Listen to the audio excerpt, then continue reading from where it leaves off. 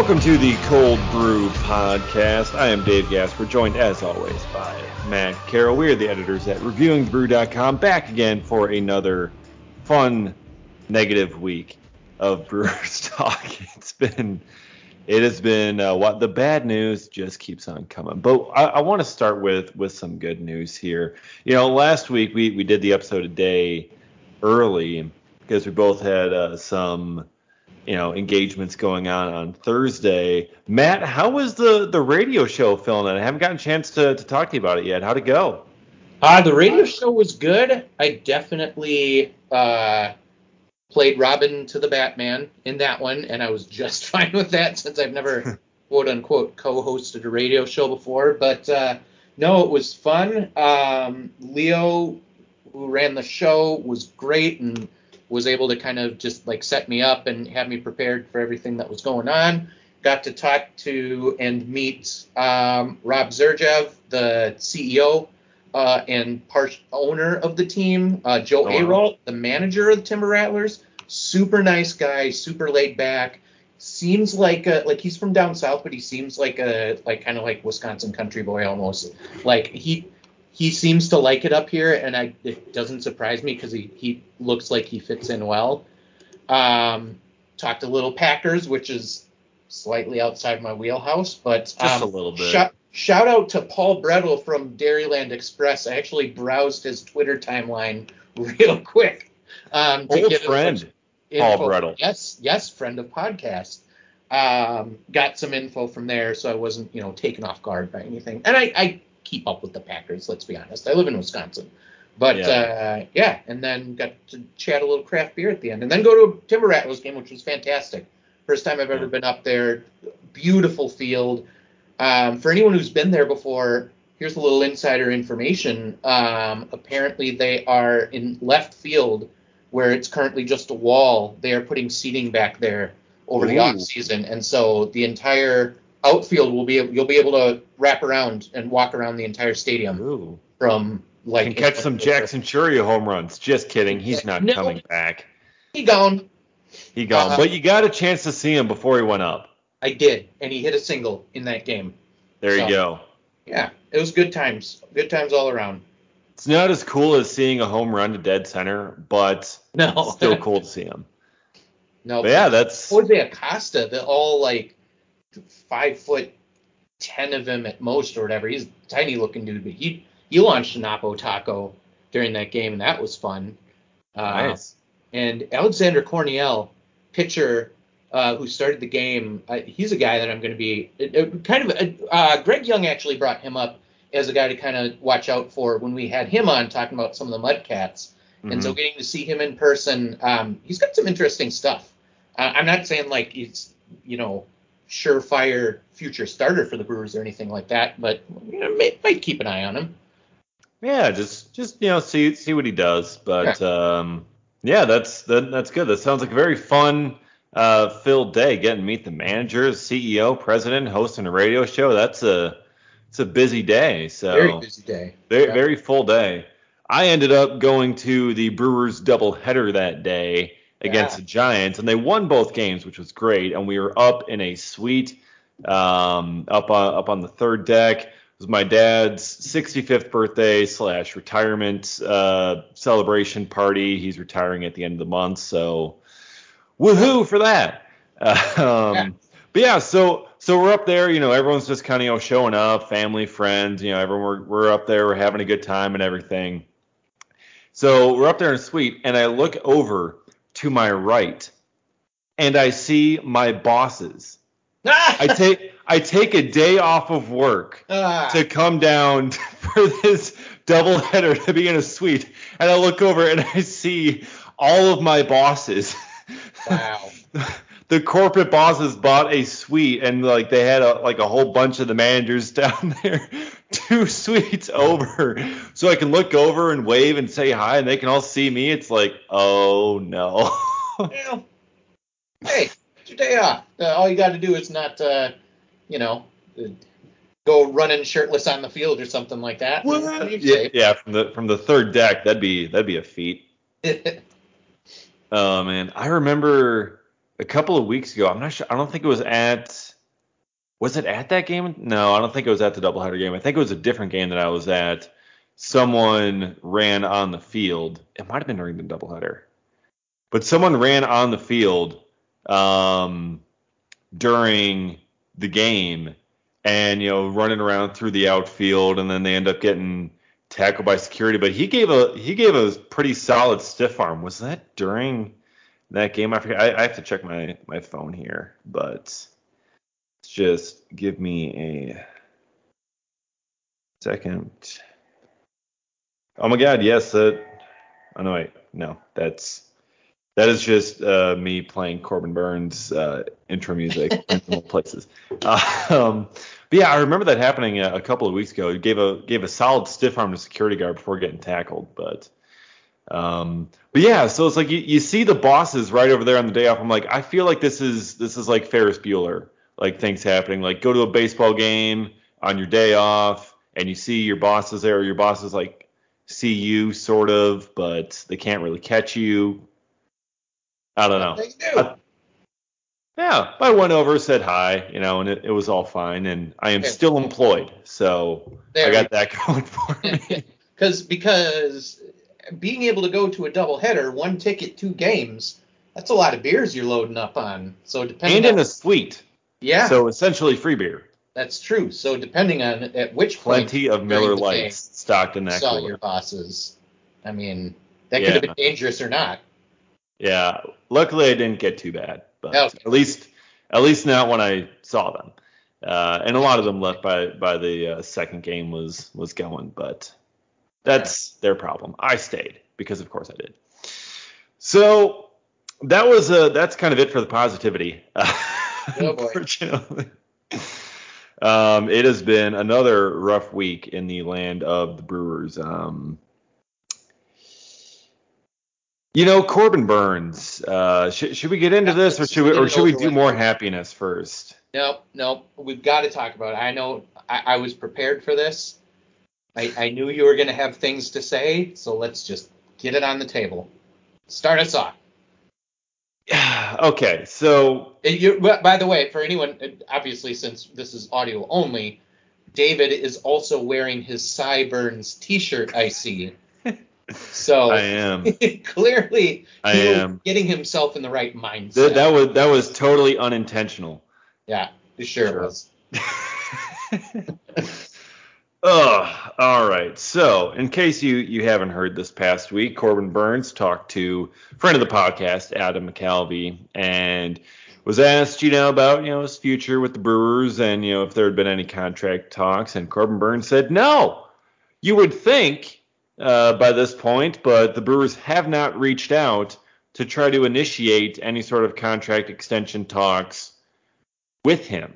They haven't reached out to his agents, haven't reached out to him. They haven't expressed any sort of willingness during spring training and trying to avoid arbitration. They were only interested in 1-year deals.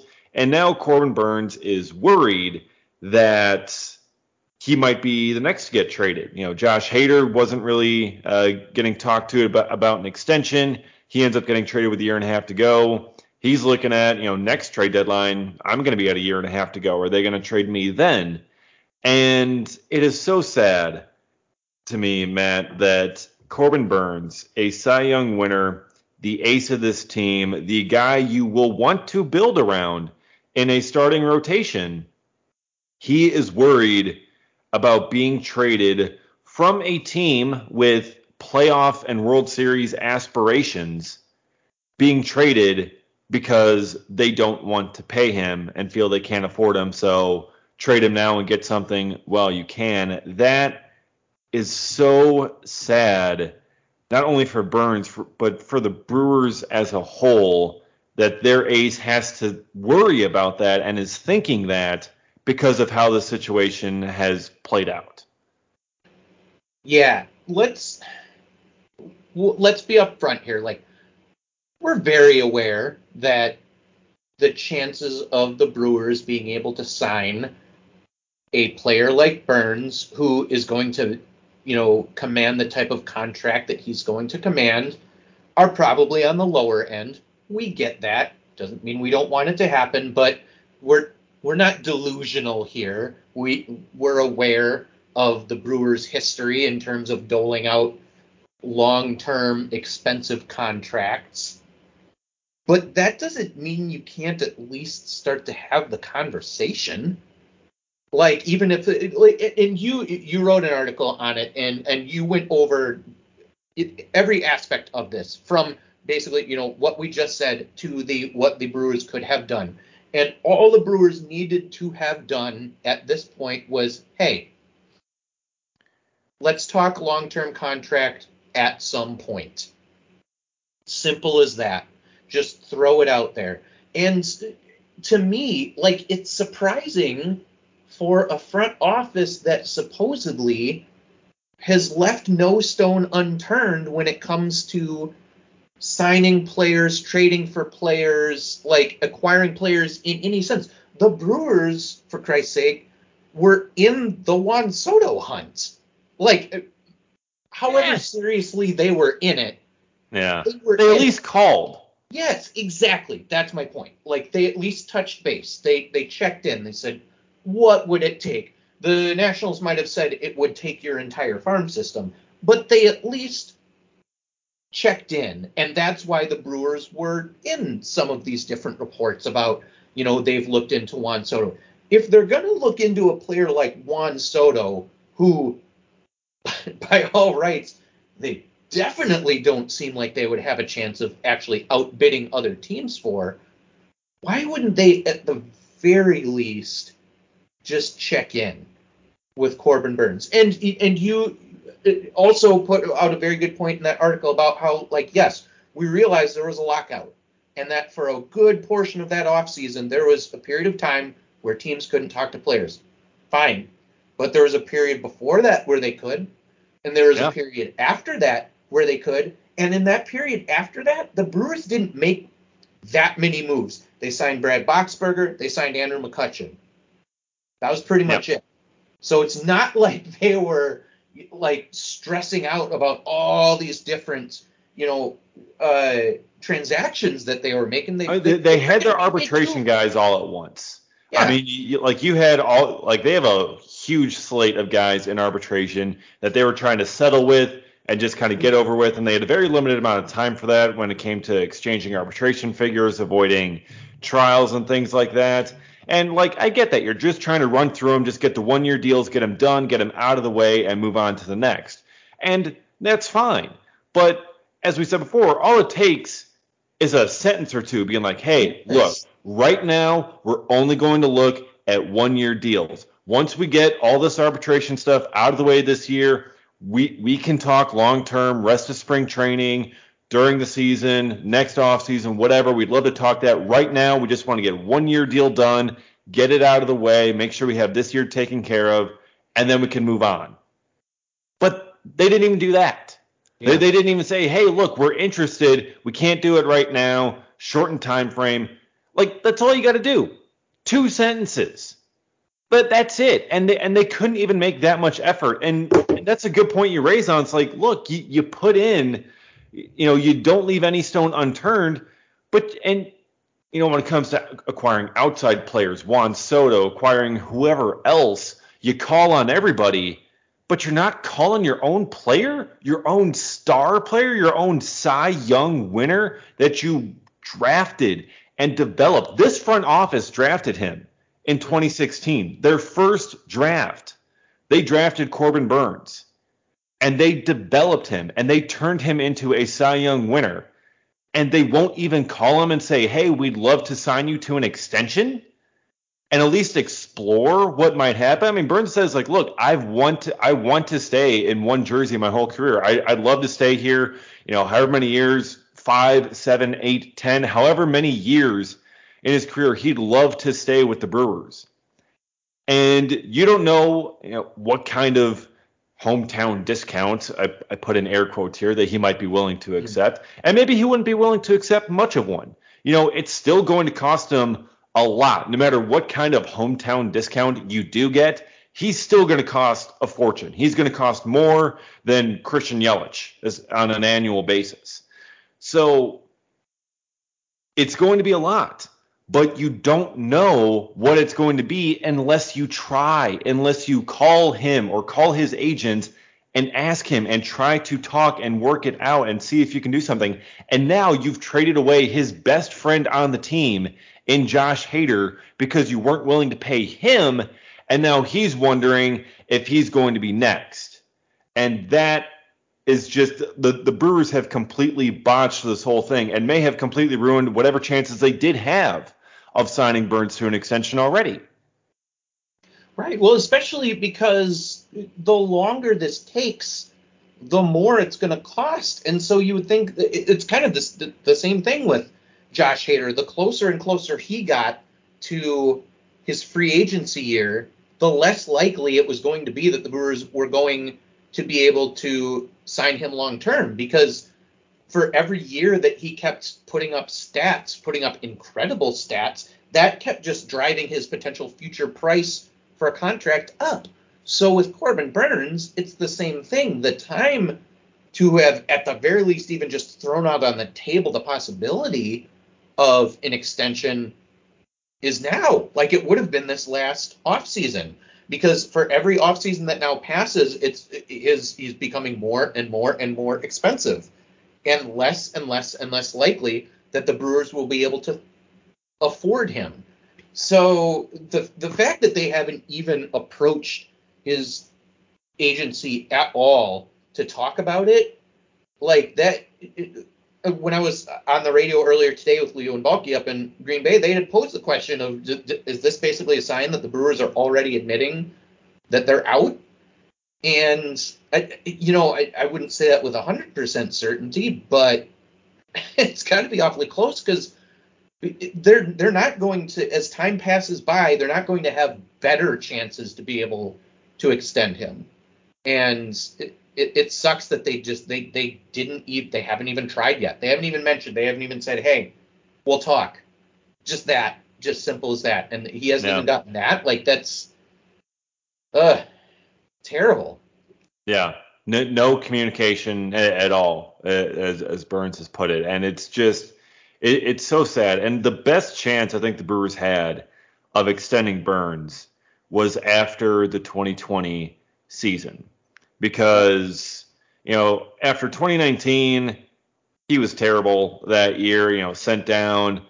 There's no reason to extend him at that point. That makes sense. But 2020 comes around, and yes, it was the shortened season, but he made major improvements. If he had just one more out, he would have, qualified with the innings, and he probably would have finished higher than sixth in Cy Young voting. But at that point, he finished sixth in Cy Young, and you could tell that he turned it around and that he had figured it out as a starting pitcher. And he still would have been cheaper back then because he was relatively unproven. It was a few starts, but him better than anyone else. You got Chris Hook, you got Craig Counsell, you got the guys looking at him. He's got the goods. This is a guy that you'd want to invest in long term. He doesn't have the track record yet at the big league level. So sign him now, or at least attempt to start trying to sign him now. And you could still probably get a decent discount, like they did with Freddie Peralta. Freddie Peralta wasn't really proven when they signed him. They signed him to a long-term extension, and now it's looking like it's going to be an absolute steal. You could have done the same with Burns, but they didn't. And part of that could have been because, you're coming off 2020 and you had no fans and much lower revenue and that whole thing. And if there wasn't that whole COVID thing going on, if it was just a normal 162 game season, You probably could have done that. You probably could have had the revenue, you could have had the money, and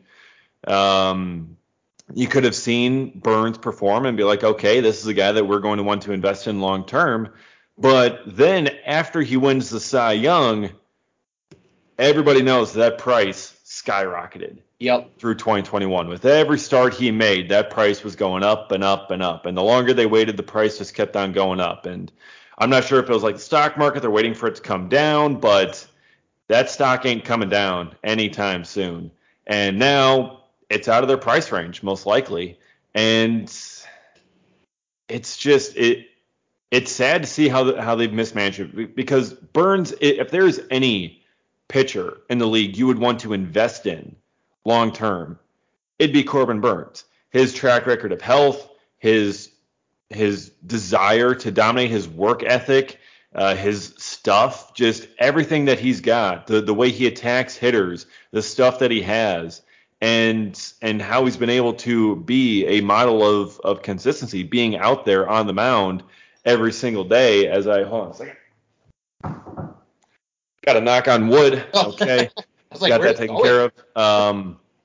But yeah, as he's done that, like, that's a guy you'd want to invest in. That's a guy worth paying for. And they just haven't even tried to have the conversation about it. Yeah, but it's also not like they spent no money going into 2021. They brought in Colton Wong on a contract going into 2021. They spent money on Jackie Bradley Jr., for Christ's sake, going into 2021. So it's not like they were just like, oh, you know what, 2020 was so crazy that we're just going to just roll out what we have, sign veteran minimum deals, and spend no money. No, they could have done that with Jed Jerko if they wanted to. Yeah. So they spent money going into 2021. They could have invested some of that money. Like you said, yes, he was only 1 year removed from a terrible year. But they knew what they had. They knew what they worked on with him in the ever so mysterious pitching lab and what that translated to into 2020. And you brought up a really good point about Freddie Peralta. When they signed him to that contract, he was still a reliever. He was not a proven at all starter at that point. They said when they signed the contract that they still had the long-term vision of him becoming a starter in the rotation. But even after he signed that contract, they didn't just throw him in. He was still fighting for a spot in spring training that year. Yes, exactly. And so they were willing to give now granted, again, they got him for a friggin' steal. But they were still able to take a chance, take a bit of a gamble in that contract with an unproven pitcher. You had a guy in Corbin Burnes who was more proven after a 2020 season, and you still didn't engage at all in any sort of talks at that point about an extension, let alone a season later after he's more proven after winning a Cy Young. Yes, that drove the price up. Sure, 100%. But again, it's so weird that nothing has been put on the table. No word, no mention, no let's chat, nothing. And that's frustrating for everything we keep hearing. We've seen the Hader trade at the deadline, and the Kane comments have now come out, and now we hear about the Corbin Burnes stuff, and it's just piling on for Brewers fans, just this disappointing feeling about the front office, and kind of like we mentioned, I can't remember if it was last week or the week before, this is something we're not used to. We've been praising this front office for years and years and years, and no, it's not always perfect what they do, but they keep the team in contention, and they have a good vibe in the clubhouse, and everything seems pretty much sunshine and rainbows for the most part, outside of the not getting to a World Series. And so this is uncharted territory for Brewers fans, having to keep hearing these just oddly disappointing things about the front office. And this, I know for you, is probably the most disappointing. This is more personal, even. Right? But it's not just you. It's other Brewers fans too. We've all enjoyed watching Corbin Burnes. We all want Corbin Burnes to stay here. It's an amazing story. A guy that was basically just so many Brewers fans wrote off completely after 2019 as a complete failure, which is obviously ridiculous considering his age. But it happened, and they turned him around, and that is the comeback story that you love to hear out of players. Comes back from being demoted all the way down to Double-A in 2019 to winning a Cy Young 2 years later. That's the type of player that Brewers fans would just love to have here year after year after year. And as far as we know, it's just they're not even talking about it. Yeah, it's absolutely insane. And then Corbin is now So, I mean, you see what happened at this past trade deadline, and Josh Hader, and he gets traded away. He's a 4-time All-Star closer on a first-place team at the deadline, and he gets traded away for prospects. That sends a message to the clubhouse, not only about how they feel about the team this year, but to all the other all-star players like Corbin Burnes, that it's like, okay, am I going to be next? I thought this was a playoff contending team, and now we're trading away all-stars for prospects. Like front of the rotation aces like Corbin Burnes should not have to worry about getting traded unless their team is really, really bad. You see Chris Sale was traded from the White Sox. The White Sox were bad. Whenever these aces move, it's because they're on bad teams. And now Burnes is worried about that same thing. And it's like, are the Brewers a bad team? And, granted, there's going to be a lot of people on Twitter that are going to say yes, but, they're still they're around postseason contention. They're not currently in it. And I'm not sure if they're ever totally going to get back into it this year. But they're a team that's like, oh, we're not interested in a long-term rebuild. We're trying, playoffs each and every single year. That's what we're going for. And, if the players are worried about that and worried about getting traded away, even though they're performing extremely well at the big league level, and those are guys that are contributing to wins and guys that normally you'd like to keep around on a winning team, if they're worried about that is a very sad state for the organization. And I will say this, I will be so bold as to say this. If the Brewers trade Corbin Burnes before he reaches free agency, I will no longer be a fan of this organization. I may still cover them, as part of my job or whatever else, but it is going to be impossible for me to remain a fan of this organization if they trade away the best thing that has ever happened to them and their player development system in the past 20 plus years. Really, in their entire franchise history, they have never developed a starting pitcher like this that can perform like this, that have this stuff. They have not done it ever. And if they trade this dude away early with some BS excuse about how the long-term health of the franchise, who could you possibly get or develop that could be better or bring more production or bring more ability to win games than Corbin Burnes? You can pop up guys like Aaron Ashby and Freddie Peralta and sign them to cheap extensions, but they're not Corbin Burnes. They can't put up the production that Corbin Burnes can put up.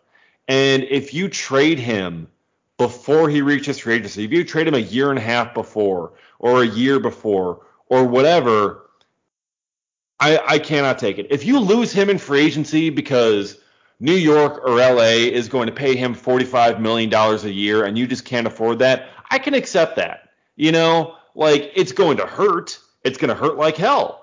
But if you lose him in free agency, okay, look, you're a small market team. Your ace reached free agency. You couldn't come to an extension. You tried your hardest, though, if they actually do start trying their hardest. You tried to sign him to an extension. You couldn't do it. He leaves for someone with way more money. I get it. But if you trade him beforehand, you signal to not only the players, but to everyone else that this team does not care about winning. I don't care what prospects you get back. I don't care who it is. I don't care what your return is. Trading Corbin Burnes would be waving the white flag, signaling surrender on winning, and I will lose all faith and trust in this organization. Yeah, there's a difference here with Burnes and Hader and wanting to trade Hader before reaching his free agency year. And I was resigned to the fact that they were going to wait it out with Hader and just keep using him until he hit free agency. They didn't. But Josh Hader, as a closer, has much more of the possibility of just imploding. That happens all the time with closers. That just out of nowhere, they just turn from dominance to what the hell happened. We've kind of already seen it with Hader. Now, that could have just been a bad stretch. That might not necessarily B, he's just done, no longer dominant ever again. We've seen it for pretty much the 15 years prior to Hader's arrival in Brewers closer history. Exactly. You get a closer for a year or two, and he's good, and then then he hits the skids. I mean, John Axford was probably the one who was able to withstand it the longest. He lasted 3 years? I'd say like 2.5. I think it was. Honestly, yeah. I love John Axford. I'm one of the largest John Axford fans that exists. I know you are. But I'm very aware that he had a short shelf life, as did Jim Henderson, as did Derek Turnbow. Trevor Hoffman went years and years and years. He's one of the exceptions to the rule. But once he got to the Brewers, he only had a couple of years left in the tank. He was 40. It was at the end for him. You take his track record before that, he's a little bit different of an animal. Francisco Cordero. Francisco Rodriguez was up and down. I mean, you can run through the history of Brewers closers, and every year or two they change. Right. And it's not just because they got a new guy; it's because the other guy burned out and all of a sudden wasn't good. So it makes more sense to trade Josh Hader while you can still get something for him.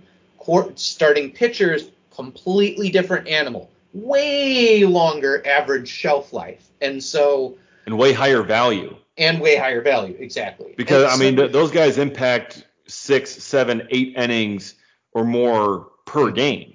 Yes. That they're in. And, relievers, your top relievers make maybe 20, million a year for the elite relievers.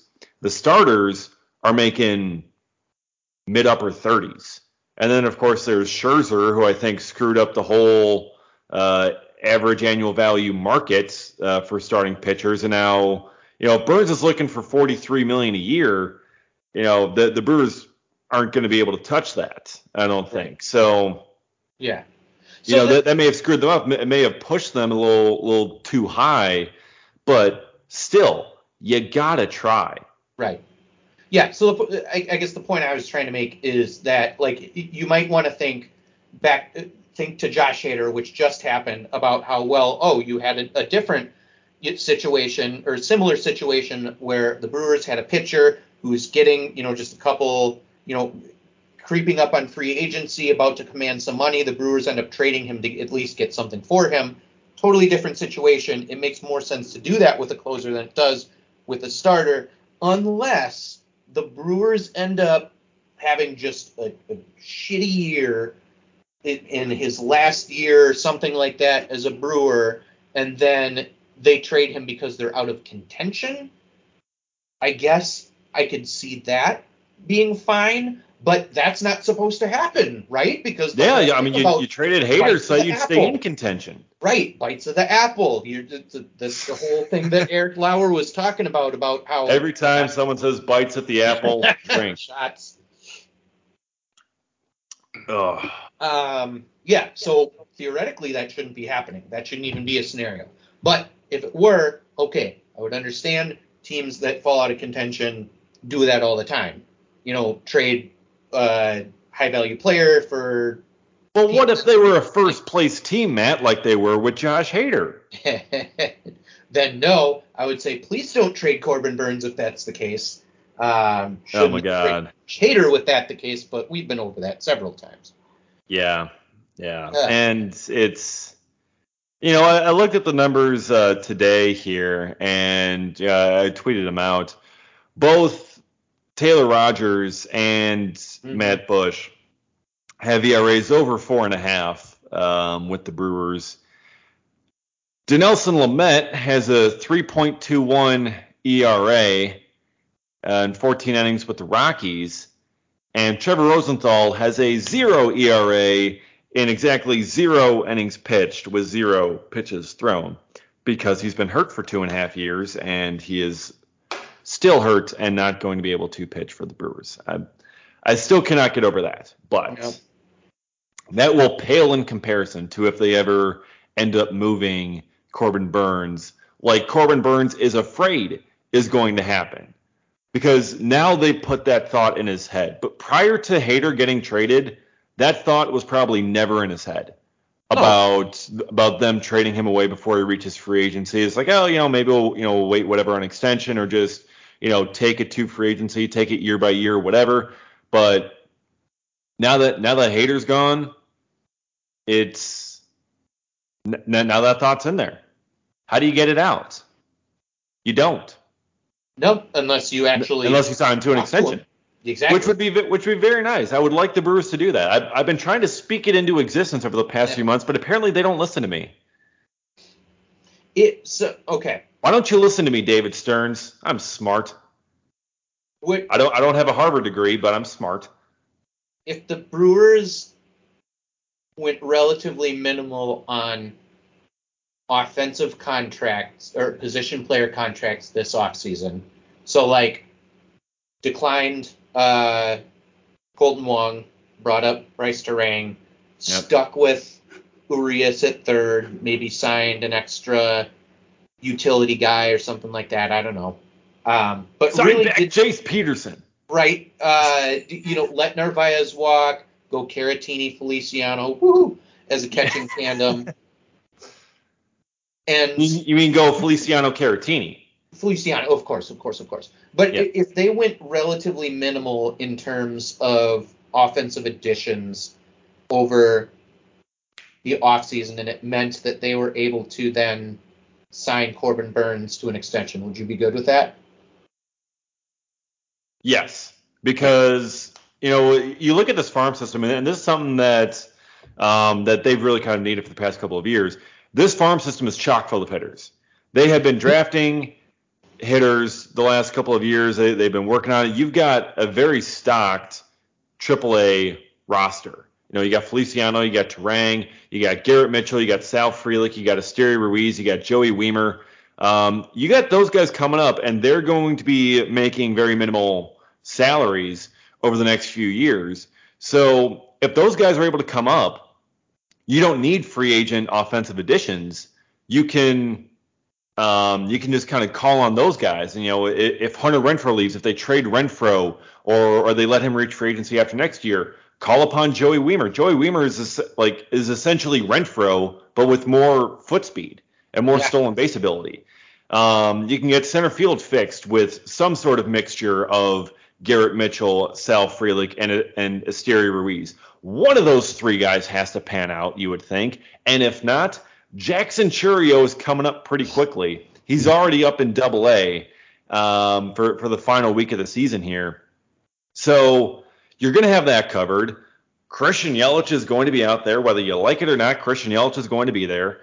Bryce Turang is going to be coming up. You got Willy Adames that's still there. Feliciano coming up. You've got the hitters coming up through the system. So if this is able, if they're able to save enough money to, by not going after other guys, for the offense and just kind of roll with these young kids, and if these young kids are able to pan out, then I could totally see that working for the Brewers. Save the money, sign Burnes. For the next 3 years, you're going to have probably half of your lineup making league minimum or slightly above with those prospects. The outfield guys, Turang, Feliciano, you roll with those guys and they're able to hit. Your offense is good. You've got your ace locked up, and you can roll as a contender for the next couple of years. Like you can actually stay and get your bites at the apple drink. So I would do it. But I'm also slightly biased as the conductor of the Corbin Burnes Cy Young hype train. No, I think it's an interesting thought, and this is not even talking about the fact of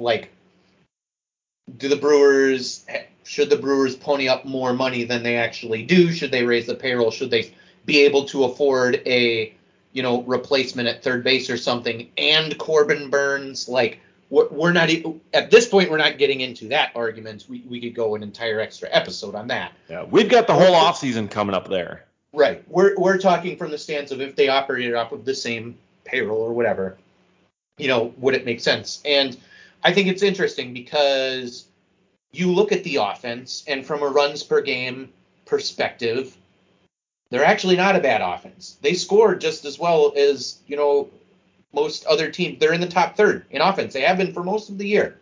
So, that's part of the question is, what do the Brewers actually need to add in terms of position players? They need to strike out less. They need to strike out less. They need to have less of these giant swings from scoring 10 runs in a game to getting shut out in a game. They need the type of offensive players that allow them to have more consistent offensive production. So and that's something I've been preaching basically all season.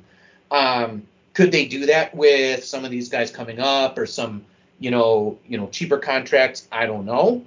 But I tend to agree that I feel like if they just were to continue leaning into the building around the elite pitching, yeah, they've had their struggles this year, but I don't know that if you were to bring back that same core that happens year after year. I would prefer that they kept doing that. Sign Corbin Burnes. Yeah, he's going to be expensive, but that's why you freaking extend him now. And if that means you can't extend Woodruff, but maybe you still could extend Lauer, I don't know. You've still set yourself up with a pretty damn good base for your starting pitching. And then they seemingly are able to pop out relievers, from a lot of different places. So I'm not as worried about whether they'd be able to keep up with the bullpen, but I think it would make a lot of sense to start reallocating some of those funds more towards the pitching staff than the offense, because it seems like they're generally able to, from a runs per game perspective, keep up with the rest of the league in terms of offense. And especially with some of these super talented guys coming up, it leads me to believe that they would still be able to do that even if they didn't necessarily go and get that, big name third baseman. I don't know that there's actually one of those coming in free agency, but that's another story. I haven't even checked that yet. Yeah, I had looked at one of the early free agent lists for this coming off season, and it was a lot of guys that were either, obviously, like the top of that list is all the guys that are too expensive for the Brewers. But then once you started kind of getting into their price range, it was a lot of positions that they were already fine at. Starting pitchers, shortstops, outfielders. That was a lot of what was available. So, that's not final because, guys get non-tendered. There will be more guys that become available, but I don't know. I tend to believe, agree with you, and I am not as biased towards Corbin Burnes, that I would be good if they decided to do that. If I heard that, hey, Burnes is getting his money, but it means that we're not going to be able to bring in a big name offensive free agent, cool. Hallelujah. Yep. Yeah. We got Mitchell and Ruiz and Weimer and Frelick and all those guys coming anyway. Yeah, and that is where you're going to be really dependent on this farm system. The farm system hasn't produced much for bats the last couple of years. But I mean, the guys that they got, the guys that they've been drafting in the last couple of years, what the focus has been low strikeout, high contact type of guys, and less reliance on the home run ball. But what the big league team has been is reliance on the home run ball and a lot of strikeouts, not as much contact. The Brewers are top 2 in the league in 3 true outcome percentage. They're at 36.7% of their plate appearances end in either a home run, a strikeout, or a walk. And the only team that beats them is the Los Angeles Angels in that. And the Angels, outside of Trout and Ohtani, suck.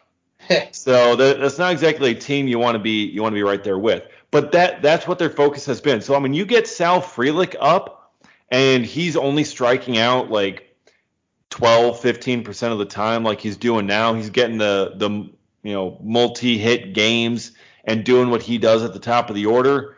That's going to change everything with this offense. You get Garrett Mitchell going, you get Esteury Ruiz going to that outfield. With their ability to get on base and their speed and how they can just steal bases, turn singles into doubles, beat out infield grounders.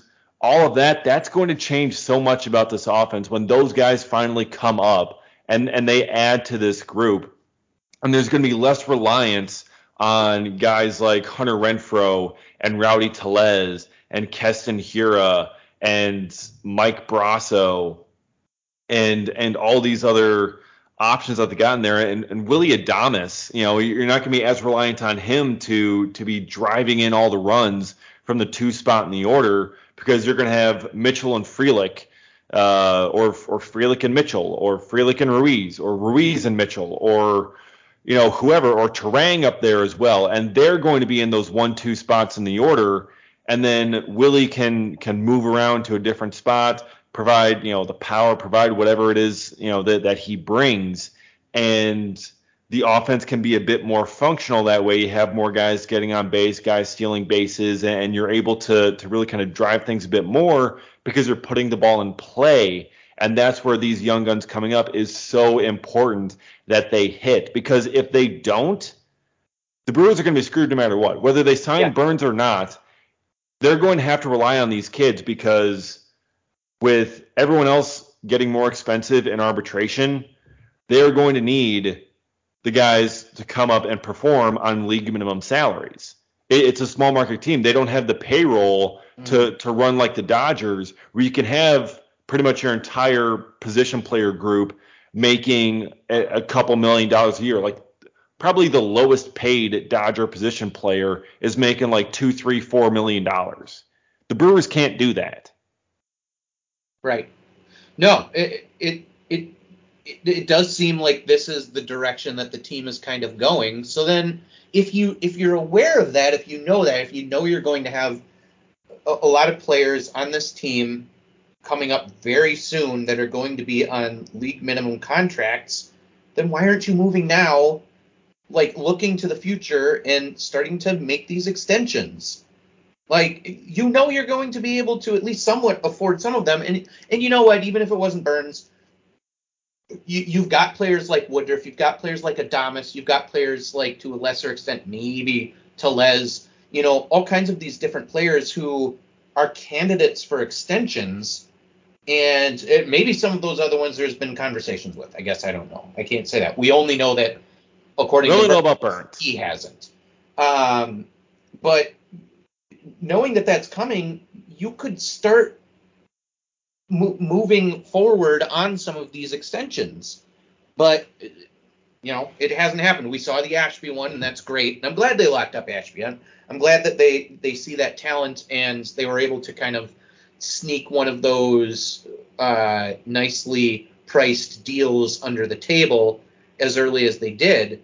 But there's got to be more than that. There's got to be more security going forward, more of a core that we know is going to be around besides just Yelich, Peralta, and Ashby. Yeah, you're gonna have to do it at some point. And then, of course, coming up, Jackson Chourio. If he turns out to be as good as we've seen him to be, and that everyone expects him to be, if he is that next Ronald Acuna Jr., Wander Franco, Julio Rodriguez type dude, that's a guy you're going to want to pay and lock up. Mm-hmm. You don't want to end up like the Washington Nationals, where you're unable to sign him because he wants so much money, and you end up trading him well before he reaches free agency because you won't be able to afford him. So you don't want to end up like that. As weird as it is to say, you almost want to be more like the Mariners, where he comes up, you sign him to an extension. If what you'd really want to be like is the Atlanta Braves, not only because they won the World Series last year, but every single guy they have locked up to a seemingly team-friendly they got Ronald Acuna Jr. on an 8-year, $100 million deal. They got Ozzie Albies was the steal of the century. I don't know how they signed that. They signed Austin Riley. They signed all these guys. Matt Olson they signed pretty quickly, and they signed him to these deals relatively quickly, and it turns out being pretty team friendly as these guys perform. So like that's what you'd like to see. That's what you want to end up being like, more like the Atlanta Braves. And maybe they can do that with Churio, maybe not. But again, that is for some time in the future. But right now you got Corbin Burnes, and they haven't touched extension talks with him, and that's been a huge mistake. And really, the whole past month plus now has been a huge mistake. Yep. Yeah, it sure has. But all we can do now, I guess, is try and finish out this year. There's 19 games now left between here and the playoffs. The Brewers are 2 games behind the Padres, but need to technically eclipse them by a game to be able to make the playoffs because they lose that tiebreaker. Mm-hmm. So for now, we focus on trying to get to the playoffs, and if they do, that's great. We got some extra baseball to watch. If not, then it's going to be a real interesting offseason.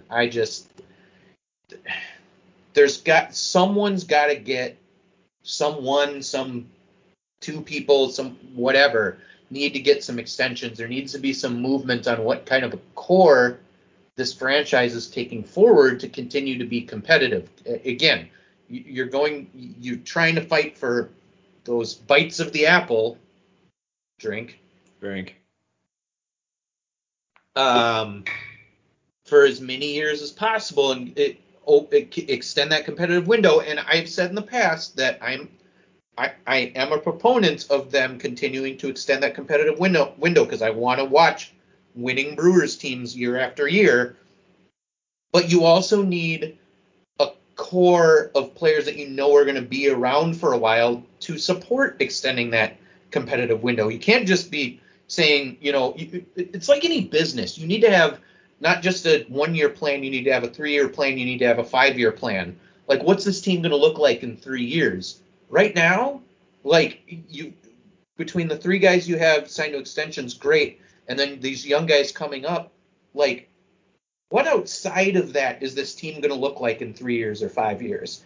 I don't know, because there's not a whole lot of players that they have locked down long term. And even those young players that are coming up, like we can't guarantee that they'll all be here in 3 years or 5 years. Some of them may be traded. Some of them might. Remember when Keston Hiura was the greatest thing since sliced bread? Yeah. He was supposed to be this 300 hitter with huge pop and just make contact all the time, and now he strikes out 45% of the time. Yeah. What happened there? And so, I mean, will Garrett Mitchell work out? Will Esteury Ruiz work out? Will Sal Frelick work out? Will Joey Wiemer work out? Joey Wiemer's going to, work out, but yes, that man gets after it in the gym. But will Bryce Terang work out? It's hard to know unless you give these guys a shot. Esteury Ruiz got 8 at bats when he was up. He got 8 at bats over 2+ games. He started 2 games, and I think he was a pinch hitter in another, and that was it. Garrett Mitchell has mostly been riding the bench lately. It's been a lot more Tyrone Taylor lately. Is he going to get a shot to get back going again? Who are you going to roll with? So, and you don't know. They haven't called up Terang, which is still shocking to me. They haven't given Ruiz much run. I mean, you believed enough in Ruiz to get him in the Josh Hader trade. Mm-hmm. So you might as well give him some run, see if he's good. It's like, hey, like this is a guy that they clearly believed in if they acquired him for Hader.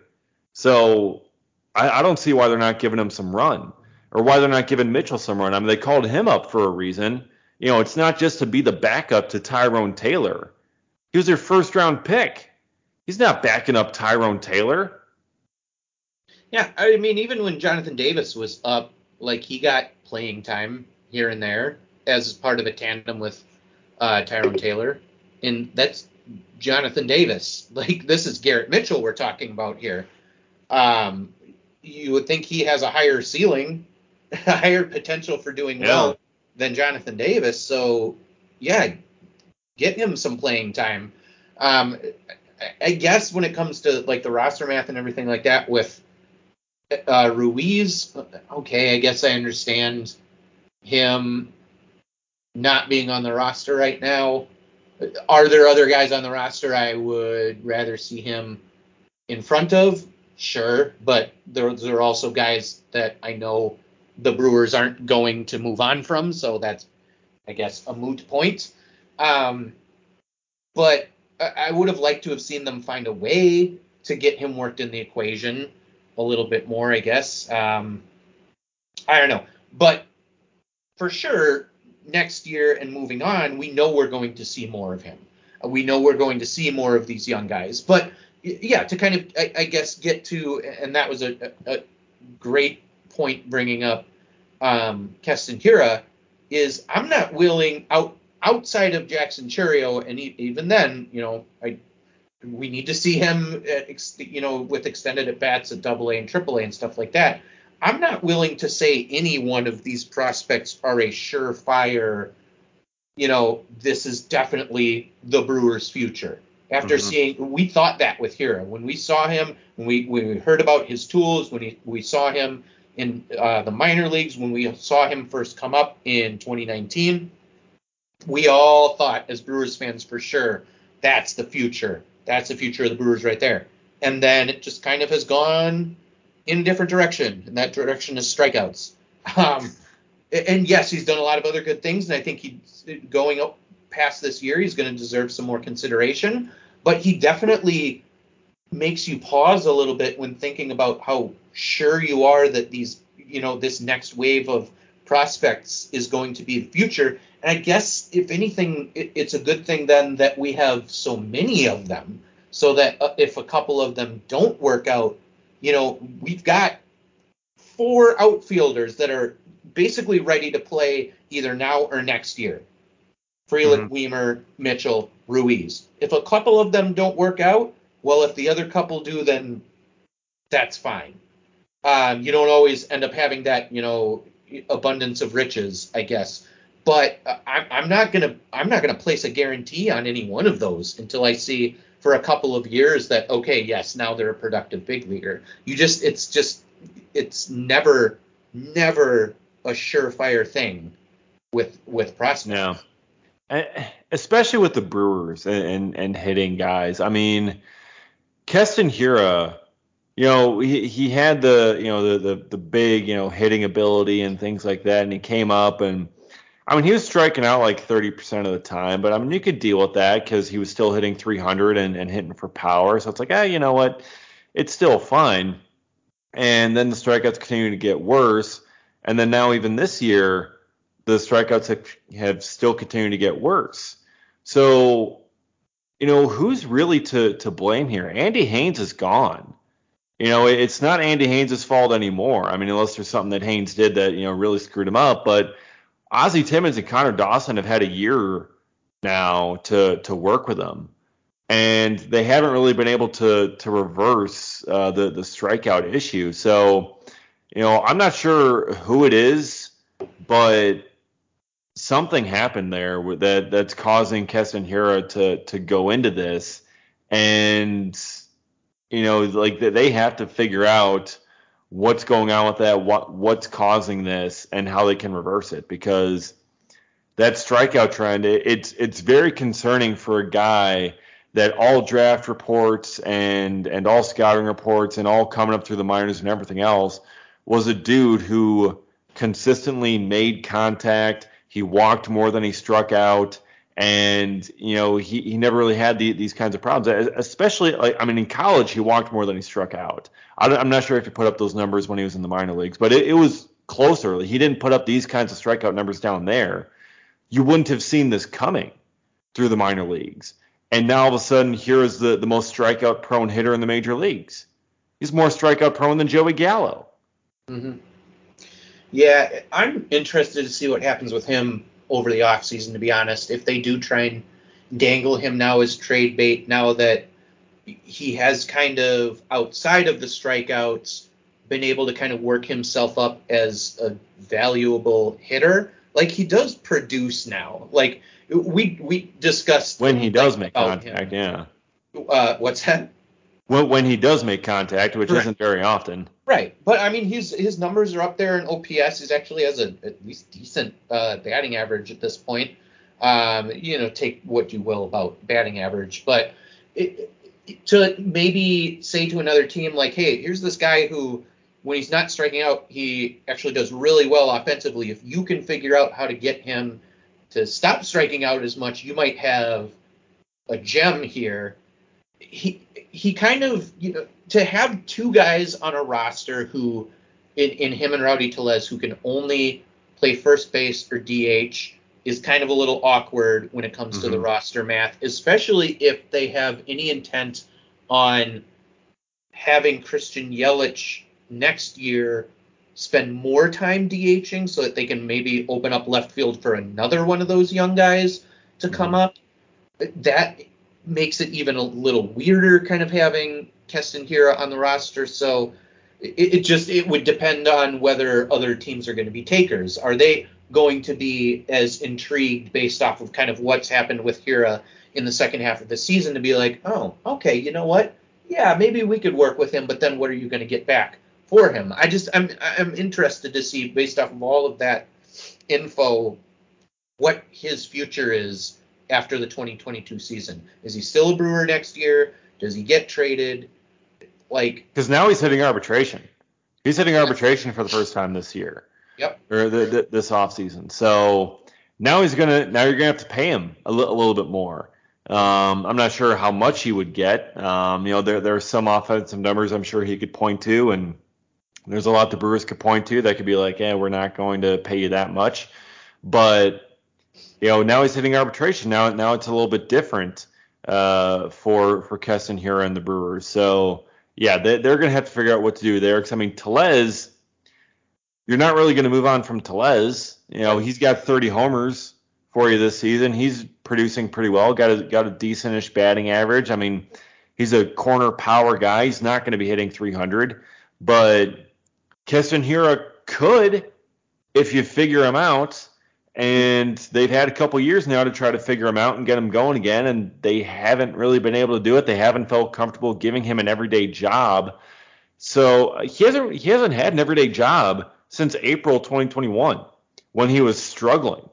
So, how much do we really know about what he could be offensively? He hasn't had the chance to show it every single day. Right. Granted, again, in the smaller sample sizes, he's struck out 45% of the time almost. And for a lot of guys, you got to start as a bench dude, a guy with not as much playing time, and work your way up to being a starter. And they have to put up they have to still put up good numbers as a part-time player. But yeah, what they do with Keston here is going to be very interesting because I could see them going in a number of different ways. I'm not even sure which way I would go with Keston, whether I'd keep him or trade him or what I would do, because he was your first round pick. They've invested a lot in him, and they know the potential is in there. So if you give up on him and you tell someone else like, hey, there's a potential gem in here if you can fix him, the Brewers are going to want to make sure that they absolutely cannot fix him, that he is unfixable before they do that, because they do not want to see him succeed elsewhere, and then they end up looking like idiots. Mm-hmm. Yeah, I don't know. It'll be really just there's a lot of. It'll be interesting. It's something to keep an eye on. Yes. Yeah. We don't have answers yet. No. We're probably not going to until the off season, and then we'll see when spring training comes around if he's still in the Brewers uniform or if he's in someone else's. We'll find out then what they're thinking. They're not going to tell us beforehand, and we can sit here and talk till we run out of beer in the fridge, and which would take a long time. Exactly.